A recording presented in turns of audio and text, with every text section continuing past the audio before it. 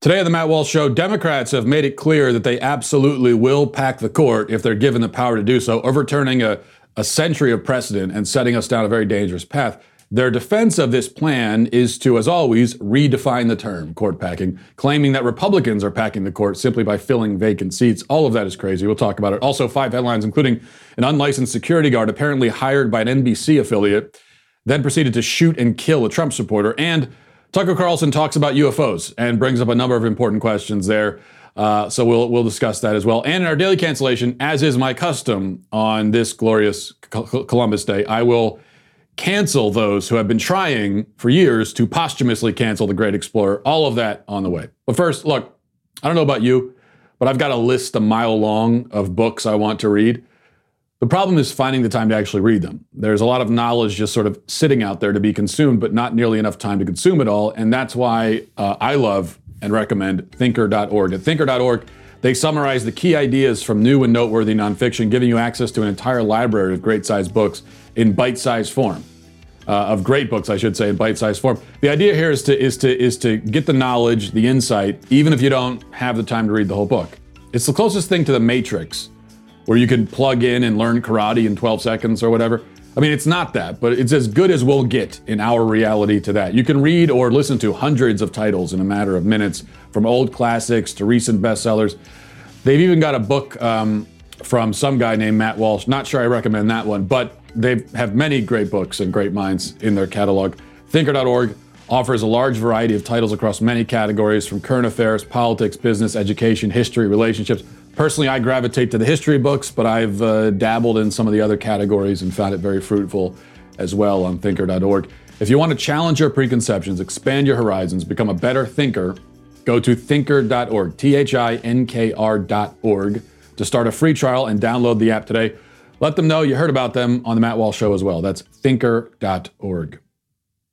All right, well, you know, one of the primary tools of the left, one of their most effective tools, a tool that has helped them win the culture and crush their ideological foes, is that of redefinition. We talk about this a lot on this show, probably so much that you get tired of hearing about it, but definitions are important. We can't communicate without them.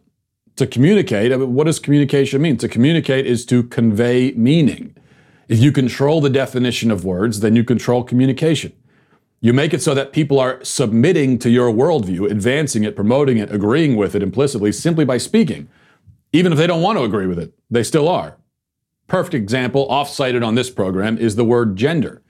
The left took the word gender, which was always a grammatical term. Words had a gender, not people. That's the way it used to be.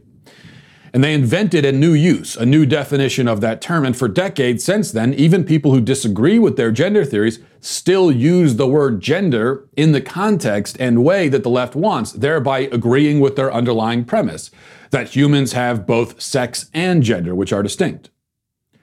Many other examples could be mentioned here. But the fascinating thing is to see this process play out in real time, which we do quite a lot now. With the advent of the internet and 24-hour cable news, it can happen instantaneously. You could wake up in the morning and have breakfast under the security and comfort of knowing that a certain word means a certain thing, and by lunchtime, when you're eating your sandwich, that word means something else entirely. It's that fast. Just like that, the word changes meaning.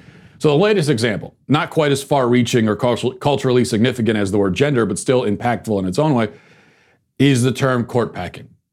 Now, as long as this term has existed, which isn't for very long in the grand scheme, but it has been in reference to any scheme to add more justices to the Supreme Court, add more seats, not merely fill a vacant seat, add more in order to seize ideological control of the Supreme Court. That's what the term meant. But now the Democrats clearly plan to do this themselves, and given the term's negative connotation, they've decided to, all at once, redefine it. And just like that, court packing is not adding seats to the bench, but simply filling empty seats. Many prominent voices on the left have adopted this talking point, as I said, all at once, just overnight, including Dan Rather, who tweeted, "Can we at least recognize that court packing at all levels of the judiciary has been the Republican playbook for decades?" Asking for Merrick Garland. No, Dan, we can't recognize that because it's a fantasy. It's false. But it's a fantasy that Democrats are widely engaging in. Here's Senator Dick Durbin on NBC. Listen. Senator Durbin, did the fact that Vice President Biden used the phrase court packing, was that a tell of where the vice president stands on this, that he doesn't want to see this happen? Well, I can tell you that we're getting this question. It's a common question being asked because American people have watched the Republicans pack in the court over the last 3.5 years, and they brag about it. They've taken every vacancy and filled it. Did you know that they've sent us, and we have approved only with their votes, I might add, 10 people who have been judged unanimously unqualified by the American Bar Association? Do you know how many judicial nominees came from Obama who were judged unanimously unqualified? None. They've taken every vacancy and filled it, he says. As opposed to what, Dick? Leaving the vacancy open in the name of what, good sportsmanship? This really is the Democratic argument. It's not a straw man. They are arguing that Republicans should leave judicial seats open, not just the Supreme Court, but judicial seats in general should be left open in order to be nice to the Democrats. That's their argument. Here's Senator Chris Coons making the same argument. Well, I'm going to be laying out the ways in which Judge Barrett's views, her views on reaching back and reconsidering and overturning long-settled precedent are not just extreme, they're disqualifying. She has taught at a well-regarded law school. She clerked for Justice Scalia, but she has views that make her not qualified to serve on the Supreme Court. President Trump has said he would only nominate someone who would overturn the Affordable Care Act, taking away health care protections from more than 100 million Americans in the middle of a pandemic. And both President Trump and members of the majority on this committee have said they would only vote for a nominee who would overturn Roe versus Wade. As I will lay out in my questioning this week, we shouldn't be having this hearing with 2 members of the committee infected with COVID. It's rushed. It constitutes court packing, and her views are too extreme to qualify her to serve on this court. And of course, Joe Biden, like a good empty-suited would-be presidential figurehead, is repeating this line himself and adding his own twist to it. Listen. Look, the only court packing going on right now. It's going on with Republicans packing the court now. It's not constitutional what they're doing. We should be focused on what's happening right now. And the fact is that the only packing going on is this court is being packed now by the Republicans after the vote has already begun. I'm going to stay focused on it so we don't take our eyes off the ball here. It's unconstitutional what they're doing. Oh, really? How so? Where is it written in the Constitution that presidents are only allowed to nominate justices for the first 3.5 years of their presidency, but then after that it's a grace period for the other party, and the president has to pretend he isn't president, even though he is? Where is that? Can you please, can you cite, give me chapter and verse here, because, Joe, I've looked and I haven't found it. But I suppose we shouldn't expect coherence from the same guy who says that voters don't deserve to know his own position on the subject of court packing. He was asked about this and said explicitly, no, they don't deserve to know. Listen. I've got to ask you about packing the courts, and I know that You said yesterday you aren't going to answer the question until after the election, but this is the number one thing that I've been asked about from viewers in the past couple of days. Well, you've been asked by the viewers who are probably Republicans who don't want me continuing to talk about what they're doing to the court right now. Well, sir, don't the voters deserve to know? No, they don't. I'm not going to play his game. He'd love me to talk about, and I've already said something on court packing. He'd love that to be the discussion instead of what he's doing now. They don't deserve to know, he says. The voters do not deserve to know what the president's actual policy position is. The voters do not deserve to know if the guy who is running for president will overturn over a century of precedent and reshape the court by force, setting off a court-packing arms race where every successive president will add seats until there are 600 seats on the court with no end to the expansion in sight. We don't deserve to know that. Interesting, coming from the guy who recently tweeted, the American people deserve to know what Donald Trump is hiding in his tax returns. So to be clear, here's the deal, as Biden would say. The deal is that the American people deserve to know the personal financial information of the president, but they don't deserve to know about his public policy positions, even one as consequential as this. So it looks like the word deserves has also been redefined, which I suppose had already happened. It's been redefined a long time ago. So to review now. The Democrats have advanced two primary arguments to defend their view that Amy Coney Barrett should not have been nominated and shouldn't be confirmed. One is that it defies the magisterial dying wish of Ruth Bader Ginsburg. That's one of their arguments. The other is that anytime a Republican fills a vacant court seat, it is automatically a court-packing scheme and is also unconstitutional, even though the Constitution expressly gives them the authority to do it. These are their arguments. You can decide for yourself whether they are persuasive or not. Let's get to 5 headlines.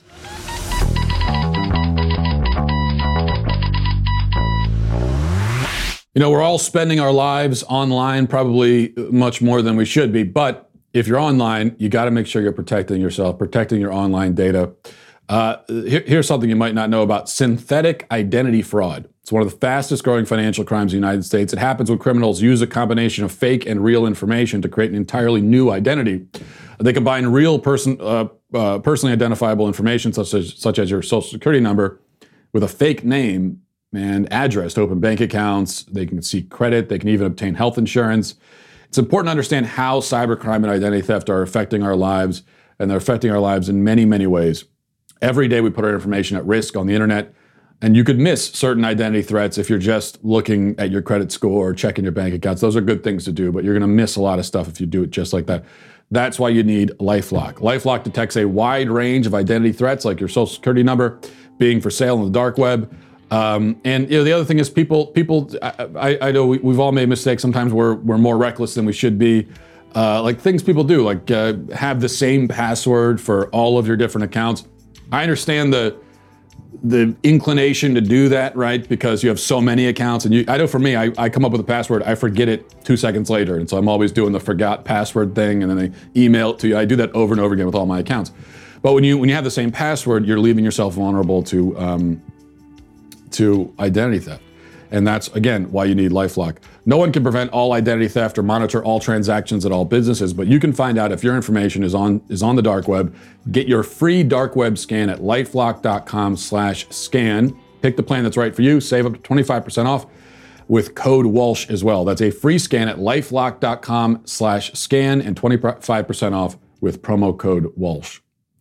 All right, number one, a Trump supporter was shot and killed at a protest in Denver over the weekend. He apparently sprayed mace at the shooter, who responded by killing him. You can see a photo of the fateful encounter here. Mace is not a lethal weapon, so this would seem to be a disproportionate response. Now, the man with the gun is named Matthew Doloff. He was arrested for murder at the scene. The interesting thing is that apparently he was hired as private security by a local news station. That's NBC affiliate 9 News. And here's the other interesting thing. According to city officials, Doloff was not licensed as a security guard in the city. So it would seem that a news channel hired, whether knowingly or not, an unlicensed armed security guard who then proceeded to shoot and kill a pro-Trump demonstrator. This ought to warrant charges, I would think, not just for Doloff, but for 9 News as well. All right, number 2, Keith Olbermann still exists, apparently. It seems we haven't heard much from him in recent years. That's, at least I hadn't heard anything from him. I assume that he had returned to his lair deep in the earth somewhere, but he has reemerged now. He has been maybe summoned after somebody read a curse from an old book in an attic somewhere. And now he's back on the scene, and he's about as reasonable and coherent as you remember. Listen. Trump can be and must be expunged. The hate he has triggered, the Pandora's box he has opened, they will not be so easily destroyed. So, let us brace ourselves. The task is twofold. The terrorist Trump must be defeated, must be destroyed, must be devoured at the ballot box. And then he and his enablers and his supporters and his collaborators and the Mike Lees and the William Barrs and the Sean Hannitys and the Mike Pences and the Rudy Giulianis and the Kyle Rittenhouses and the Amy Coney Barretts must be prosecuted and convicted and removed from our society while we try to rebuild it. And to rebuild the world Trump has nearly destroyed by turning it over to a virus. Remember it. even as we dream of a return to reality and safety and the country for which our forefathers died, that the fight is not just to win an election, but to win it by enough to chase, at least for a moment, Trump and the maggots off the stage, and then try to clean up what they left. Remember it, even though to remember it means remembering that the fight does not end November 3rd, but in many ways will only begin that day. Yes, he says that Amy Coney Barrett, along with Bill Barr and, of course, Trump and a number of others, should be prosecuted, convicted, and removed from society. First of all, when we're in the midst of, the media's blaming Donald Trump for supposedly encouraging violence or encouraging white supremacists, which he's not doing. But how about this? You've got a prominent, I guess he's still prominent. You've got a prominent voice on the left, at least a well-known voice, saying that Amy Coney Barrett, Supreme Court nominee, should be removed from society. Look, I understand that in the feverish, fantasy-fueled minds of leftists, Trump is responsible for all manner of crimes against humanity, and so that's why they're always calling for him to be arrested. But what crime did Amy Coney Barrett commit? Even in their feverish, fantasy-filled minds. What crime are you accusing her of committing exactly? At least with Trump, I know what crimes they're accusing him of committing. Like they're accusing him of being a Russian spy, okay? So I understand that. It's ridiculous, but I understand it. What are you even saying that Amy Coney Barrett did? Did she go 12 miles over the speed limit on the way to dropping your kid off for soccer practice? Is that the crime? We're at the point now where these people, they don't even bother making up a fake crime. They just work themselves into a sweat and scream that everyone that they don't like should be in prison. They don't even bother to explain why. That's their argument style. So you say to them, so here's my view on this subject. Oh yeah? Well, you should be in prison. Prison! Go to prison! What? Dude, I was just telling you that I think Batman Begins was better than The Dark Knight. That's all I'm trying to say. The thing is, I also think, because I know you hear me talking about this and you're probably thinking, well, you're a hypocrite, Matt, because don't you often say that your political opponents and many other people should be locked in prison? Well, yes, I do, but I'm a theocratic fascist. So that's my whole thing, right? That's part of it. If you're pretending to be opposed to fascism, then this approach doesn't work. But anyway, glad to see that Olbermann is back. Always elevating the national dialogue, doesn't he? All right, number 3, Julie Borowski is a political commentator, more on the libertarian side of things, says she was kicked off a flight because her toddler wouldn't wear a mask. Here's the tweet. She says, we got kicked off a flight. Our 2.5-year-old wouldn't put on a mask. We had practiced beforehand, but he wasn't having it. And then she tags Southwest. So apparently she was on Southwest. She says Southwest staff was apologetic. I get they don't make the rules. I hope airlines ease up the rules because this really limits families with toddlers. Yeah. Well, Julie here is being much nicer and more polite about it than I would be if that were me. You get kicked off your flight. 2.5-year-old won't wear a mask? Of course he won't. Of course a 2.5-year-old won't wear a mask. Here, in fact, is what I'll say. And there may be some exceptions for this, but broadly speaking, if you have managed to scare your 2.5-year-old to such an extent that he will actually keep his mask on for hours at a time, then I think it's very likely you're a horrible parent and person. I can't even conceive. I've got a 3-year-old, almost 4.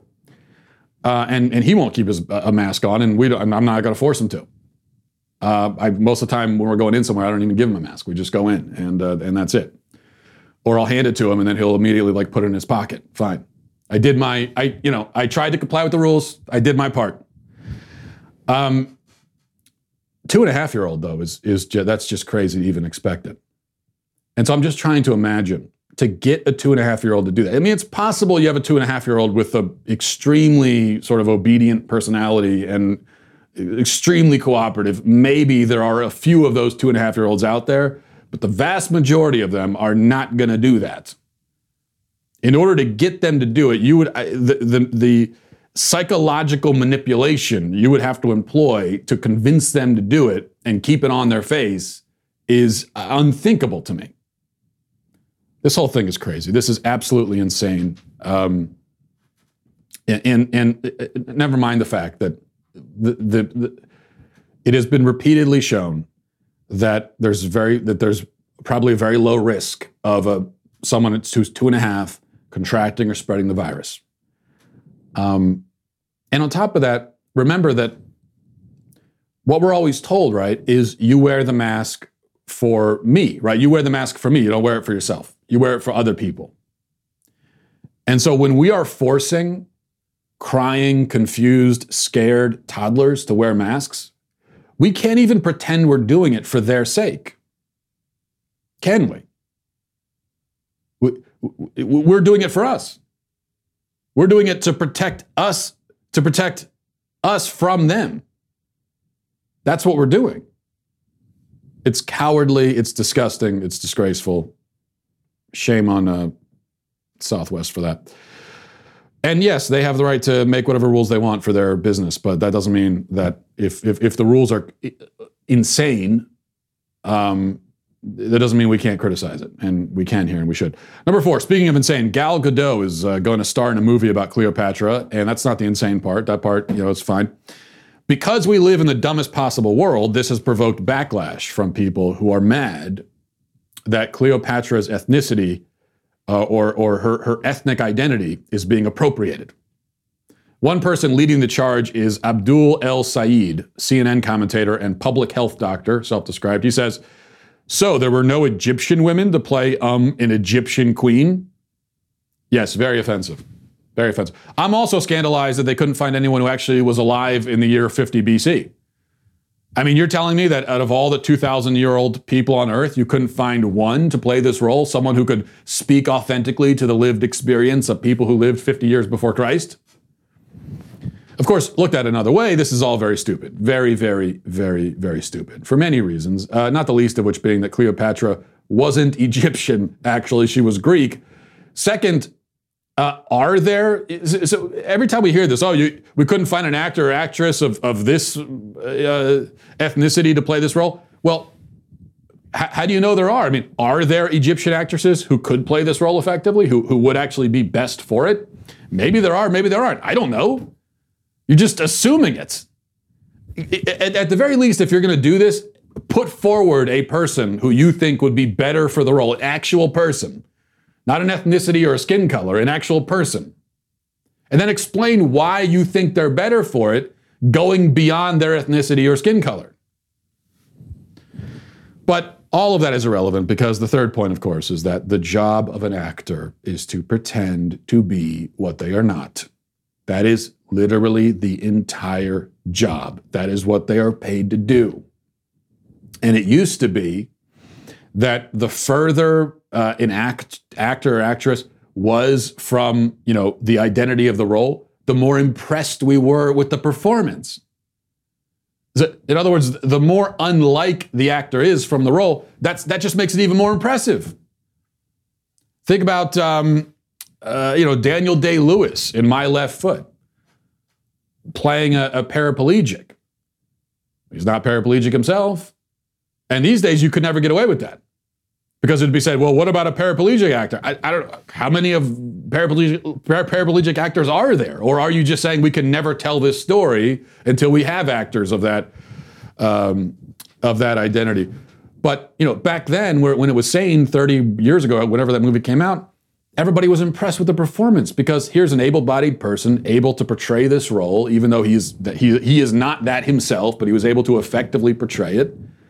And very impressive. It was a great job acting precisely because he is so himself unlike that role.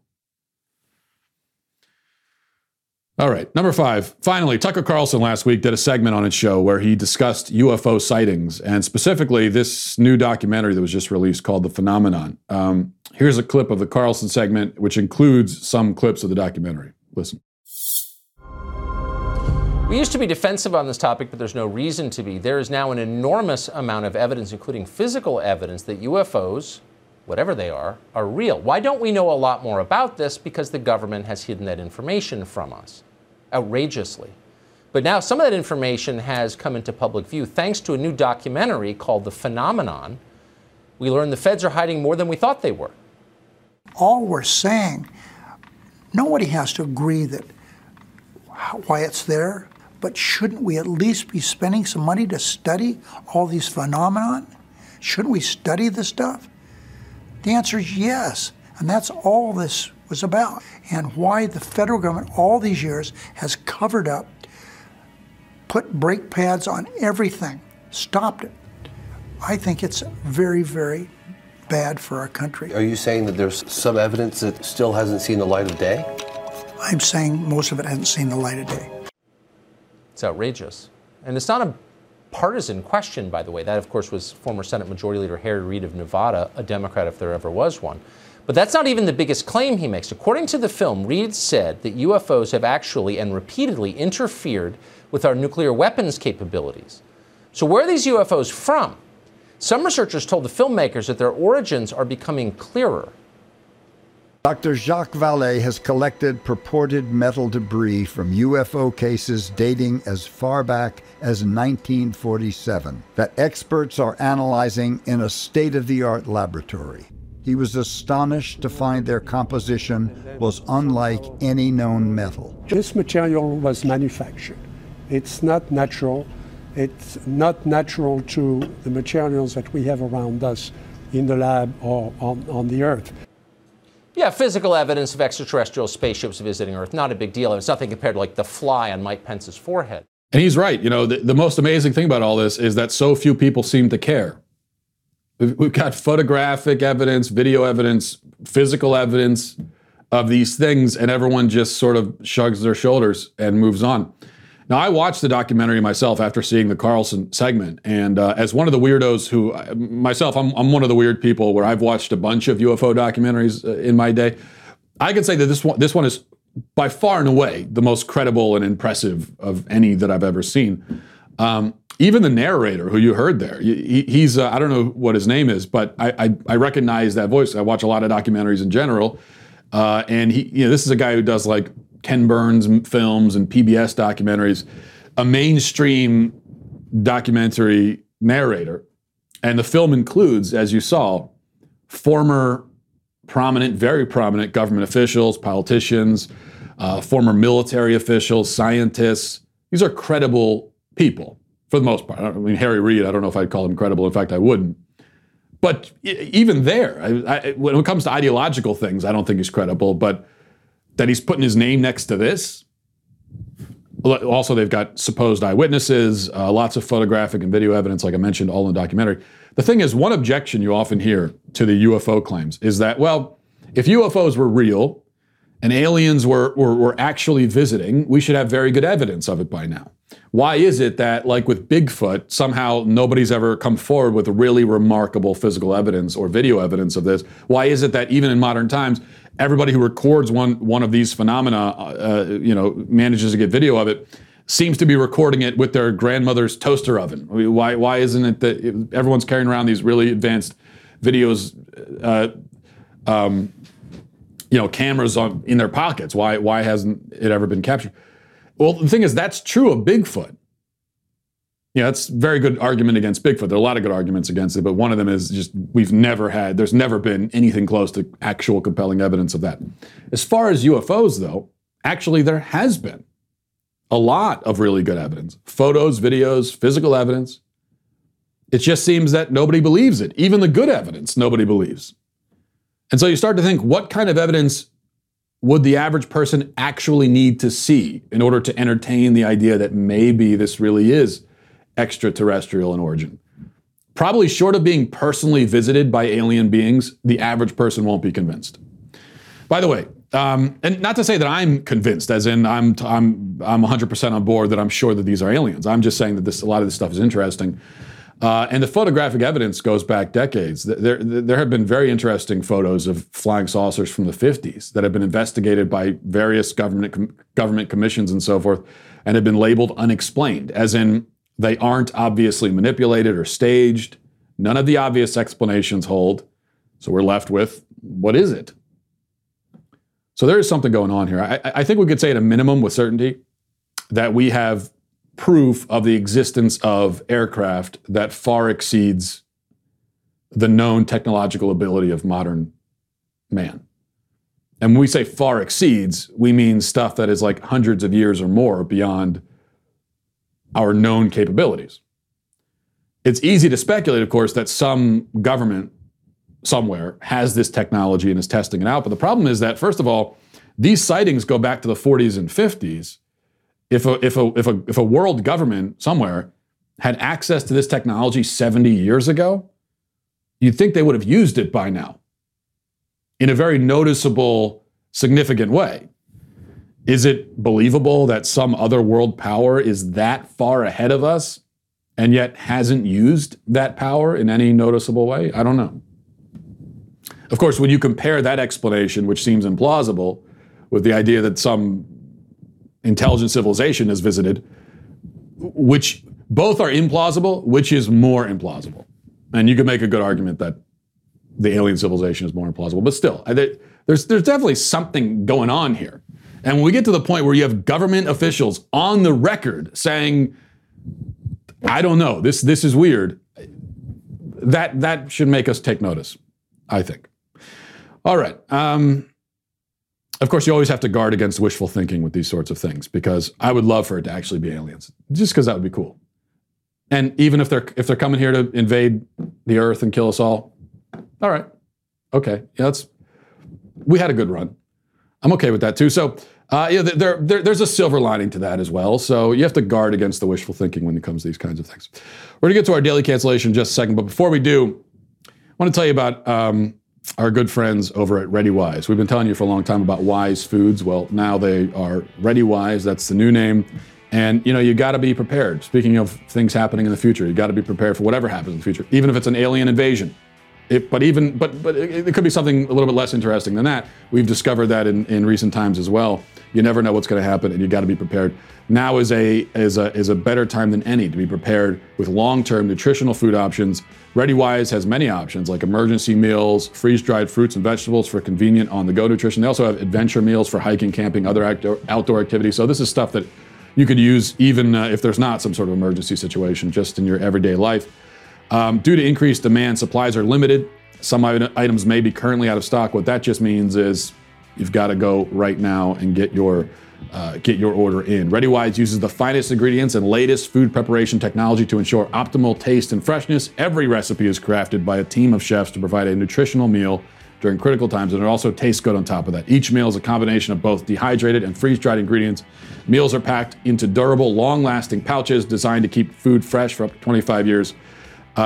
You've got to take responsibility and be prepared in times like these. And this week, my listeners can get free shipping at ReadyWise.com when entering Walsh at checkout or by calling 855-475-3089. ReadyWise is a 90-day, no questions asked return policy, so there's no risk taking the initiative to get yourself and your family prepared today. That's ReadyWise, ReadyWise.com, promo code Walsh to get free shipping today. And one other thing to mention to you, something going on here at the Daily Wire. It's baseball season, and the Old Glory Daily Wire baseball bat is back. That's our limited edition, handcrafted, custom-painted baseball bat emblazoned with the Daily Wire logo. When we first put this bat out, a numbered edition a few months ago, it sold out in 48 hours. That's how quickly it went away. And that was when it was available to all access members only. Now anybody can purchase it, but inventory is still limited. So we had it available just to all access members. 48 hours, it was gone. Now it's for everybody. So what you got to do is act fast. Text the word baseball to 83400. That's baseball to 83400 to purchase your bat today. All right, let's get to our daily cancellation. Today for our daily cancellation, as it is Columbus Day, I will, as is my custom and has been for years now, deliver my defense of the great man, Christopher Columbus. As we know, Columbus Day has become primarily an opportunity for historically illiterate, preening dimwits to spend their time screeching about a fictional version of history where Europeans were the first to introduce rape, pillage, and slavery to the universally peaceful and noble inhabitants of the New World. Of course, in reality, it'd be quite impossible for the Spanish to introduce rape, pillage, and slavery to this part of the world where rape, pillage, and slavery had been utterly commonplace for centuries, as it had been commonplace everywhere on the globe. But don't tell that to the dimwits. The dimwits who, you'll notice, say they hate Columbus and, everything he stood for and represents, yet will still take the day off if it's offered to them. They don't hate him that much. And speaking of dimwits again, the dimwit capital, Dimwitopia, as we might call it, Portland, saw another riot last night, this time under the name of Indigenous People Day of Rage. And it was a chance for indigenous people, or those who claim to be, or the allies of such, or just people who feel like, tearing stuff down, to go around destroying things, anything at random, because they're enraged. They have rage, you see. They have rage over events that occurred over 500 years ago. And because of this rage, they have, as you can see here, this photo, toppled an Abraham Lincoln statue and other statues. They're mad about stuff that happened 500 years ago. So they tore down the statue of a man who lived 150 years ago. Makes sense. Actually, no, it doesn't. And aside from the general historical literacy of the anti-Columbus faction, it must also be said that if you're experiencing actual rage over things that happened half a millennium ago, you are mentally ill. It's not normal or healthy to be sitting around in the year 2020 stewing over stuff that happened in the year 1506. But obviously, I'm being intentionally naive. The people rioting, they're not enraged about anything. They're just bored and numb and destroying stuff because they can, and it's fun. Now, getting back to the broader war against our national heroes, one that is largely led not by indigenous people, but by white liberals. And you'll notice something about these self-hating, white guilt-ridden folks. They would never suggest that the nightmarish brutality of many Native American tribes outweighs whatever they accomplished. Even the propensity for cannibalism among some tribes must be understood in context, we're told. Yet somehow, the sins of some European settlers automatically negates everything that European explorers achieved and discovered. And besides, of course, the modern critic will note, Columbus didn't even mean to discover America. And he never set foot in North America. And the Vikings got here first. Pfft, what an idiot. What a moron. Yes, those are all nice tidbits of information you acquired from Facebook memes, but they're irrelevant.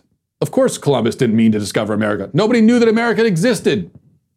How does that undermine the significance of the discovery? If some future team of intrepid astronauts accidentally discover a life-bearing moon on Jupiter on their way to exploring Pluto, should we dismiss their groundbreaking, history-shaping discovery on the basis that they originally intended to make a different groundbreaking, history-shaping discovery? As for the Vikings, again, how is Columbus's incredible feat diminished by Leif Erikson's exploits in a relatively small sliver of the North Atlantic 500 years prior? You may as well say that it would be unimpressive for me to cure cancer because Jonas Salk already cured polio.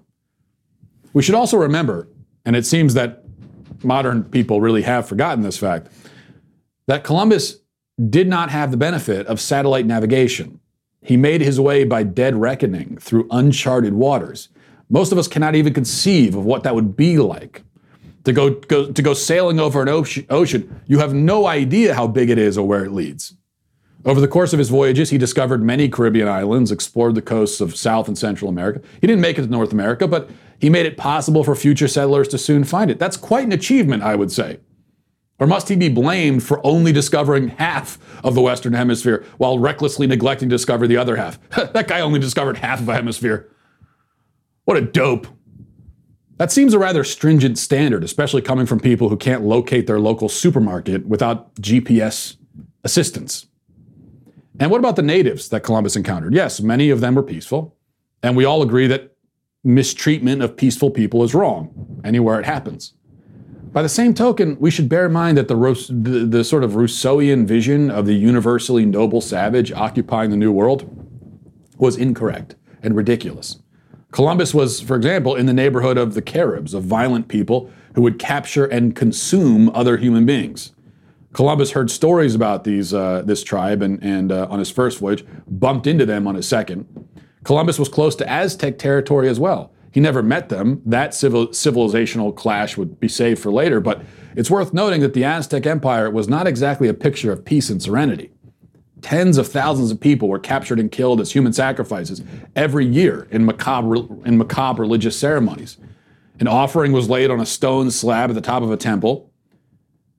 His beating heart was ripped out of his chest. His arms and legs were often hacked off and consumed by the priests, and his limbless carcass was rolled down the steps.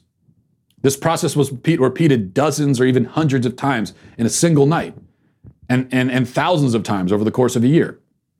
Now, for a long time, historians and archaeologists assured us that the Spanish fabricated or exaggerated these stories of Aztec barbarism. They say the same about the stories of Carib barbarism. But then they discovered the skull wrecks buried in Mexico City.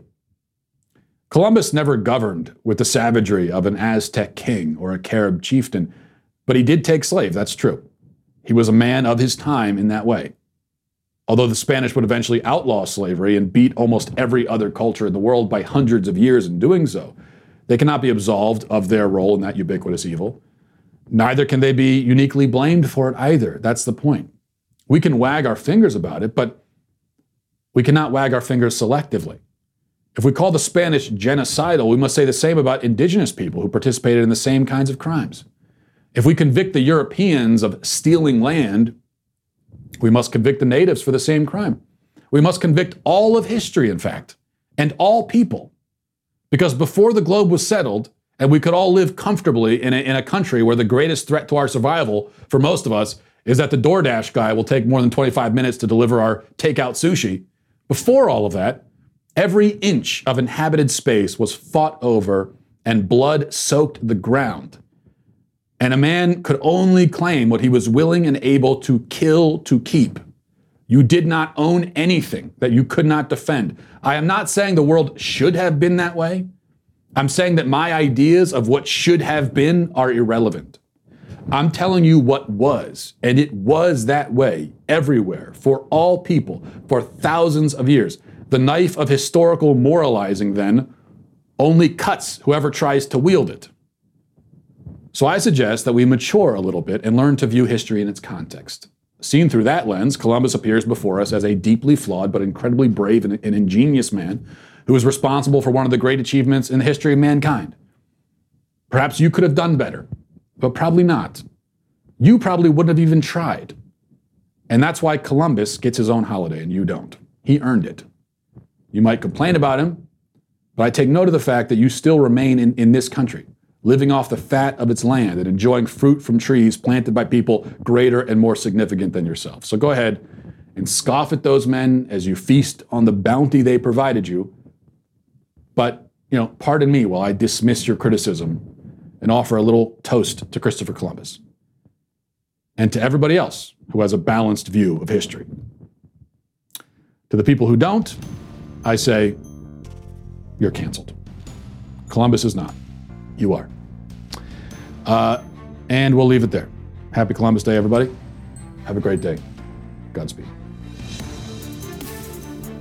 If you enjoyed this episode, don't forget to subscribe. And if you want to help spread the word, please give us a 5-star review. Tell your friends to subscribe as well. We're available on Apple Podcasts, Spotify, wherever you listen to podcasts, we're there. Also, be sure to check out the other Daily Wire podcasts, including The Ben Shapiro Show, Michael Knowles Show, and The Andrew Klavan Show. Thanks for listening. The Matt Walsh Show is produced by Sean Hampton, executive producer Jeremy Boring. Our supervising producers are Mathis Glover and Robert Sterling. Our technical producer is Austin Stevens, edited by Danny D'Amico, and our audio is mixed by Robin Fenderson. The Matt Walsh Show is a Daily Wire production, copyright Daily Wire 2020.